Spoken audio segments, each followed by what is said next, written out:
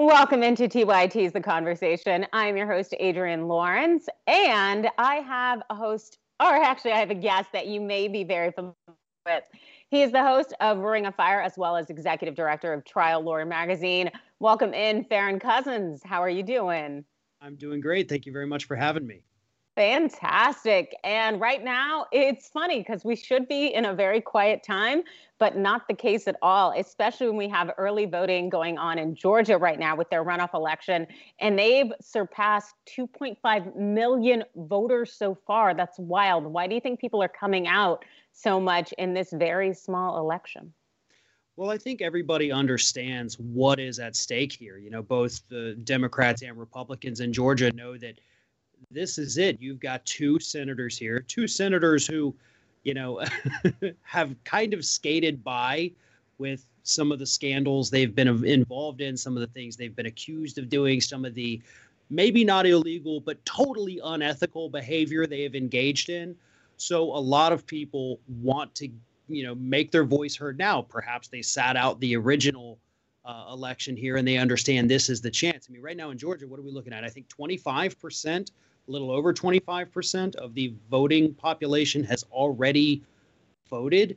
That is absolutely massive here. The county, Muskogee County, I believe it was, just got the great court ruling yesterday saying that, or Tuesday, excuse me, saying that they cannot purge 4,000 voters. And that is an overwhelming Democrat county. So that's a big victory. The Republicans have tried relentlessly to suppress the vote in Georgia. They've tried to shut down certain polling places, and they've lost every step of the way pretty much so far. So a lot of great things have happened in Georgia, and I think voters across the board are just kind of energized, understanding if they don't want me to vote, then there must be a very good reason that I need to vote. So hopefully that maintains, and hopefully we get some good news out of Georgia next week. Yes, that would be very much kind of a new year, kind of new America, new greatness, which would be wonderful. And you said energize, and that's something that we've kind of all been a little bit amped about recently, in part thinking maybe we'll get $600, maybe $2,000, who knows. But we know that Majority Leader Mitch McConnell, Senate Majority Leader, well, he blocked the bill to increase the stimulus checks to $2,000 because, as he said, there was no realistic path to quickly pass the Senate. So what are your thoughts on what the Kentucky Republican proffers? I think it's really interesting here because obviously you've got Trump with his, demand, get $2,000, get them the 2,000. And, you've got a lot of Democrats, most of them, not all of them, unfortunately, saying, yeah, let's do 2,000. And then you've got the one guy, you've got Mitch McConnell, one singular human being, essentially backing up and preventing aid for hundreds of millions of Americans here. I mean, that alone tells you how broken our system is when one guy is able to do this.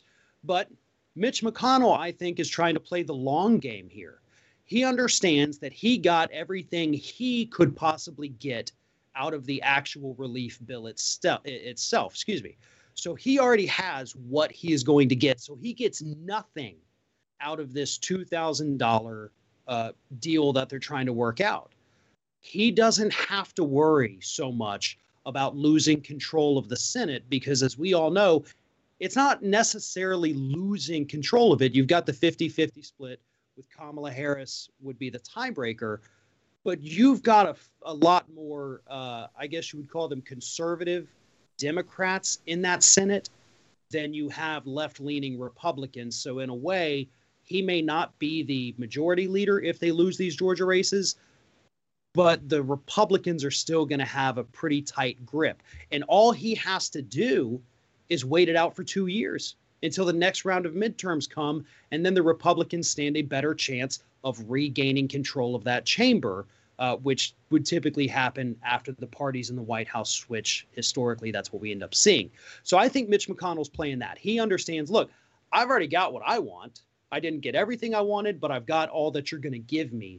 So why should I play your game?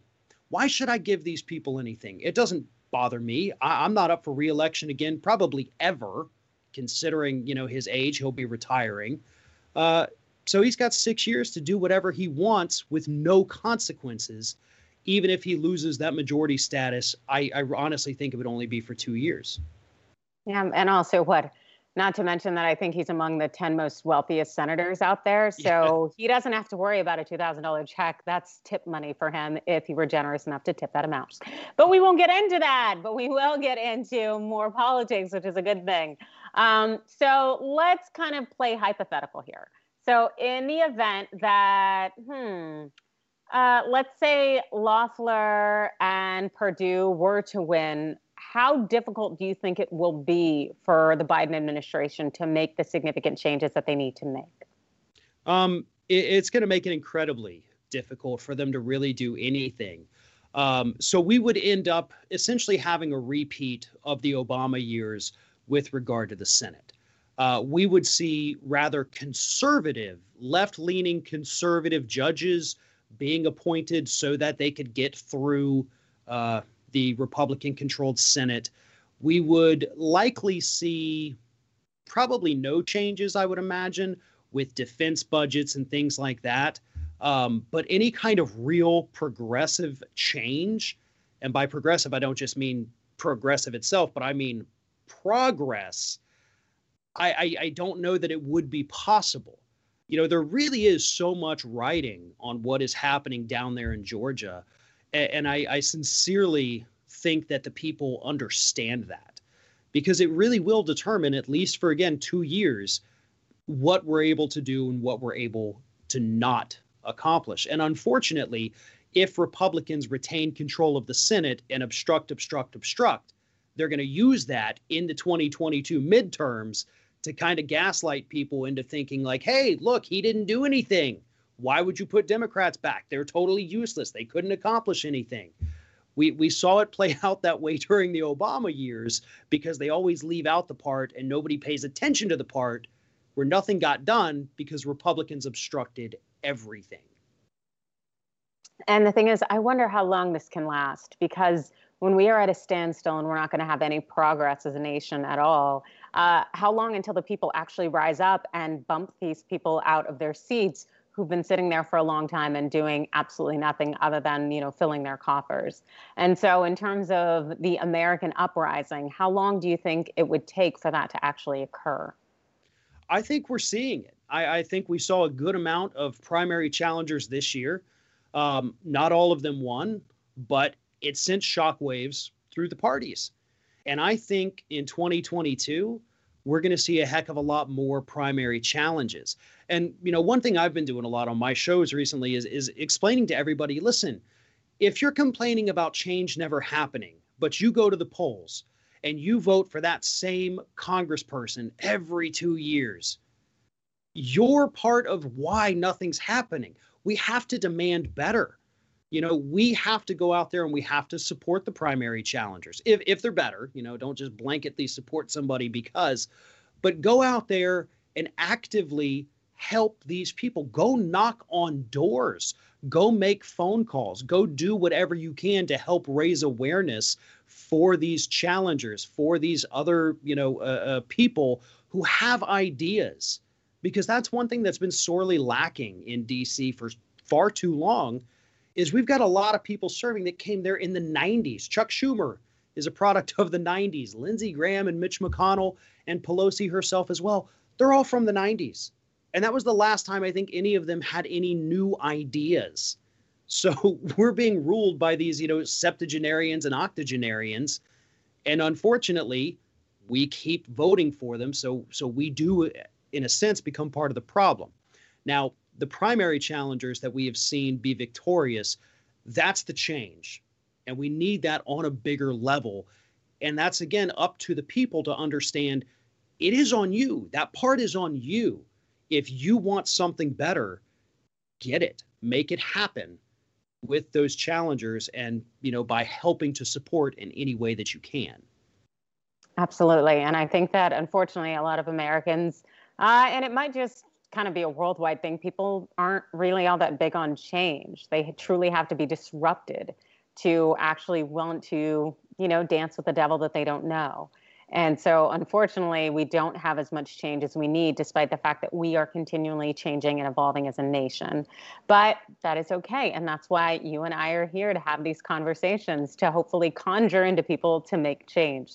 So, what do you think will be the most impactful thing that comes out of the Biden administration first? I would love to see the student loan debt forgiveness. And he needs to use the Defense Production Act to get more vaccine out there to get it produced and get it going. Those are two ways that Biden can score an early, succinct victory. And that's what he's going to need. I mean, with the way this election has turned out, with all of that, he's going to have to make sure that he gets a good, solid victory soon.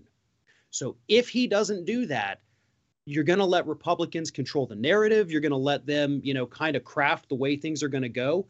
So if he wants to make change and he wants to kind of solidify some support behind him, he is going to have to do those victories. And again, it's the student loan debt and it's the Defense Production Act for the vaccine to get everybody, where we can get back to normal. Well, I would appreciate that very much as someone who has like 3 or 4 advanced degrees. Getting rid of that student loan debt would be dope. And thank you so much for joining us, Farron. Where can they find you on social media? All my social medias are at Farron Balanced. So Twitter, Facebook, and Instagram at Farron Balanced. And of course, youtube.com/The Ring of Fire. Awesome. Thanks for joining us. Thank you. It's Adrienne Lawrence, and I am back with Dr. Rashad Richey. He is the aggressive and opinionated on-air personality holding it down in Georgia, voted the best talk radio personality in Atlanta. That's by readers of the Atlanta Journal-Constitution. Welcome in, Dr. Rashad Richey. Glad to be here. Yes, and we're glad to have you here because I hear it's kind of busy right now in Georgia about, something about an election. So what's going on? Yeah, it's insane in Georgia. And I got to tell you, every time I see something like Donald Trump calling for the resignation of the Republican governor and calling the Republican lieutenant governor in Georgia a whack job and saying the Secretary of State, who's a Republican and elected, rigged the election, I get a smile. It really brings me joy because I could not have written a script like this to close out the Trump presidency. Here's what's really interesting. Ossoff and Warnock, they have a real chance here to both win in the state of Georgia. And the perfect storm is happening at everything at the same time. You have a natural Republican on Republican voter suppression taking place. You have major Republican leaders in Georgia telling other Republicans, do not vote in this election because the election is rigged. Well, who started that narrative? Who started that campaign? Well, it was Donald Trump. He started it to save face. He started it because his ego could not simply accept he got beat by Sleepy Joe. He started it because he wanted to be able to still say forever that he somehow won, even though there's no evidence of massive voter fraud whatsoever. And because of that narrative, he has now created an opportunity for Democrats to win 2 U.S. Senate races in what was a solidly Republican state. Wow, that is a huge thing. And it's interesting how someone's ineptitude and failures can essentially work to our benefit, but hey, I'll take it. Yeah. But in terms of the work that you do in using your voice and uplifting things, and also from what you've seen, how do you think this is going to shake out as we now have, over 2.5 million voters coming out for this Georgia runoff election? Well, the polling data suggests that somehow Ossoff and Warnock are going to win outside of 5 to 7 points based on the recent polling data. That polling data is inaccurate. This will be a very tight race no matter what. You will not see margins that wide when it comes to this election. You're going to see it tighten up. And the Republicans are throwing everything they can at it, everything from having Trump change his message, sort of, to trying to get counties to throw out certain voters in their vote purge, and a federal judge had to get involved and say, no, you cannot do that. So they're trying to do everything they can do to give themselves a leg up in this election. It will be very close in the state of Georgia. There will not be a runaway, even if Ossoff and Warnock do win. Wow. Well, gosh, this is going to be a very tight race and almost, I guess, as stressful as the presidential race. And we know during that time, there were a lot of accusations of essentially voter disenfranchisement, of keeping people from getting to the polls and creating those hurdles. Have you seen that same thing going on in Georgia right now for this runoff? Well, you always have had some level of voter disenfranchisement for a while in the state of Georgia. And what are we talking about? We're talking about the Secretary of State engaging in massive voter purging. We're talking about people being called inactive because they have not participated in 2 election cycles, and now they have to go through a process to become active again. That has always been there. Those are the hurdles that Democrats have historically talked about. As far as some massive voter fraud taking place that gave the election to Joe Biden and took it away from Donald Trump, that simply doesn't exist. And you're still having a lot of coalition groups that are nonpartisan. They're going out, they're doing the same thing they did in the general election. They're taking people to the polls, they're knocking on doors, they're sending out mailers. I get 5 text messages a day to remind me to vote. They're still doing these things. And also something that happened unique in Georgia that did not happen in other states is that Georgia decided, or Black radio program directors decided to all come together. I'm at one of those stations, and we coordinated our efforts for Get Out the Vote with all of the major urban radio stations. And listen, that's a big deal because typically the rest of the year, we're sworn enemies. All right, we're competitors with each other in the marketplace. But for this campaign, we decided to come together and make sure that our message was a coalition building message for people to vote who listen to us every day.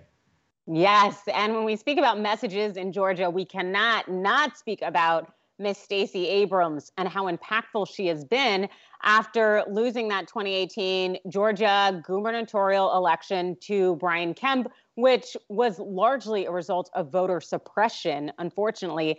And so can you speak about how kind of the voters have been energized by virtue of the fact that it was stolen from Stacey Abrams? Stacey Abrams did something that I have never seen done in politics before. She lost an election and then won the world. Because after she lost the election, she saw the barriers, the challenges. She saw the inside baseball stuff that happened. And she said, this isn't right. And while others were talking about this before she ran, it wasn't the same level of focus. She did nationally what she had already done in Georgia. She registered a lot of people to vote in Georgia before she ran for governor. After she lost that gubernatorial race, she decided to take that operation throughout the United States of America. But here's what else she learned in that process. She learned how to look at what the future could bring.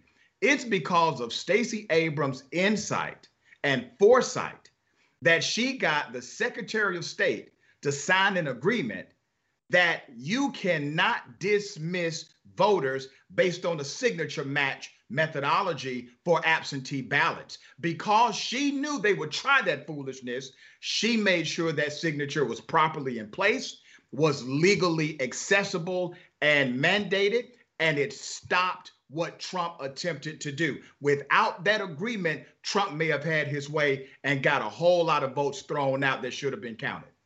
Hey, it really says something in terms of the fire she put down is something that kind of stopped Trump from taking this 2020 election, which is a good thing. Yeah. So she's definitely made her mark. And when it comes to these Democratic senators who are trying to come in there and to make change, what do you expect from them, hopefully, when they get the win in January? They got to go big or go home. That's what I expect. I had a great conversation with Senator Cory Booker, and I said, listen, you all should have learned something when President Obama got elected. And this is what Democrats should have learned. Do not depend on the art of gradualism to get progressive policies implemented and done, voted on, et cetera. You cannot wait on that. You cannot wait on a consensus from Republicans to get the job done. You have to do it when you have the votes to do it. So I'm hoping that the Democratic senators, if they get these two, Warnock and Ossoff, if they get 50, they do something with it, giving Kamala Harris, Vice President-elect, the tie-breaking vote. And I know we keep saying we have 48 Democrats in the Senate. We really don't. We only have 46. 2 of them are independents. And we got to make sure they stay in line as well to bring the others to make it 50. Absolutely. And I know it's a very scary thing for a lot of us, especially when we're looking for change and hopefully to roll back some of the terror that has been done over the past for some years. But hey, we have to work with what we can.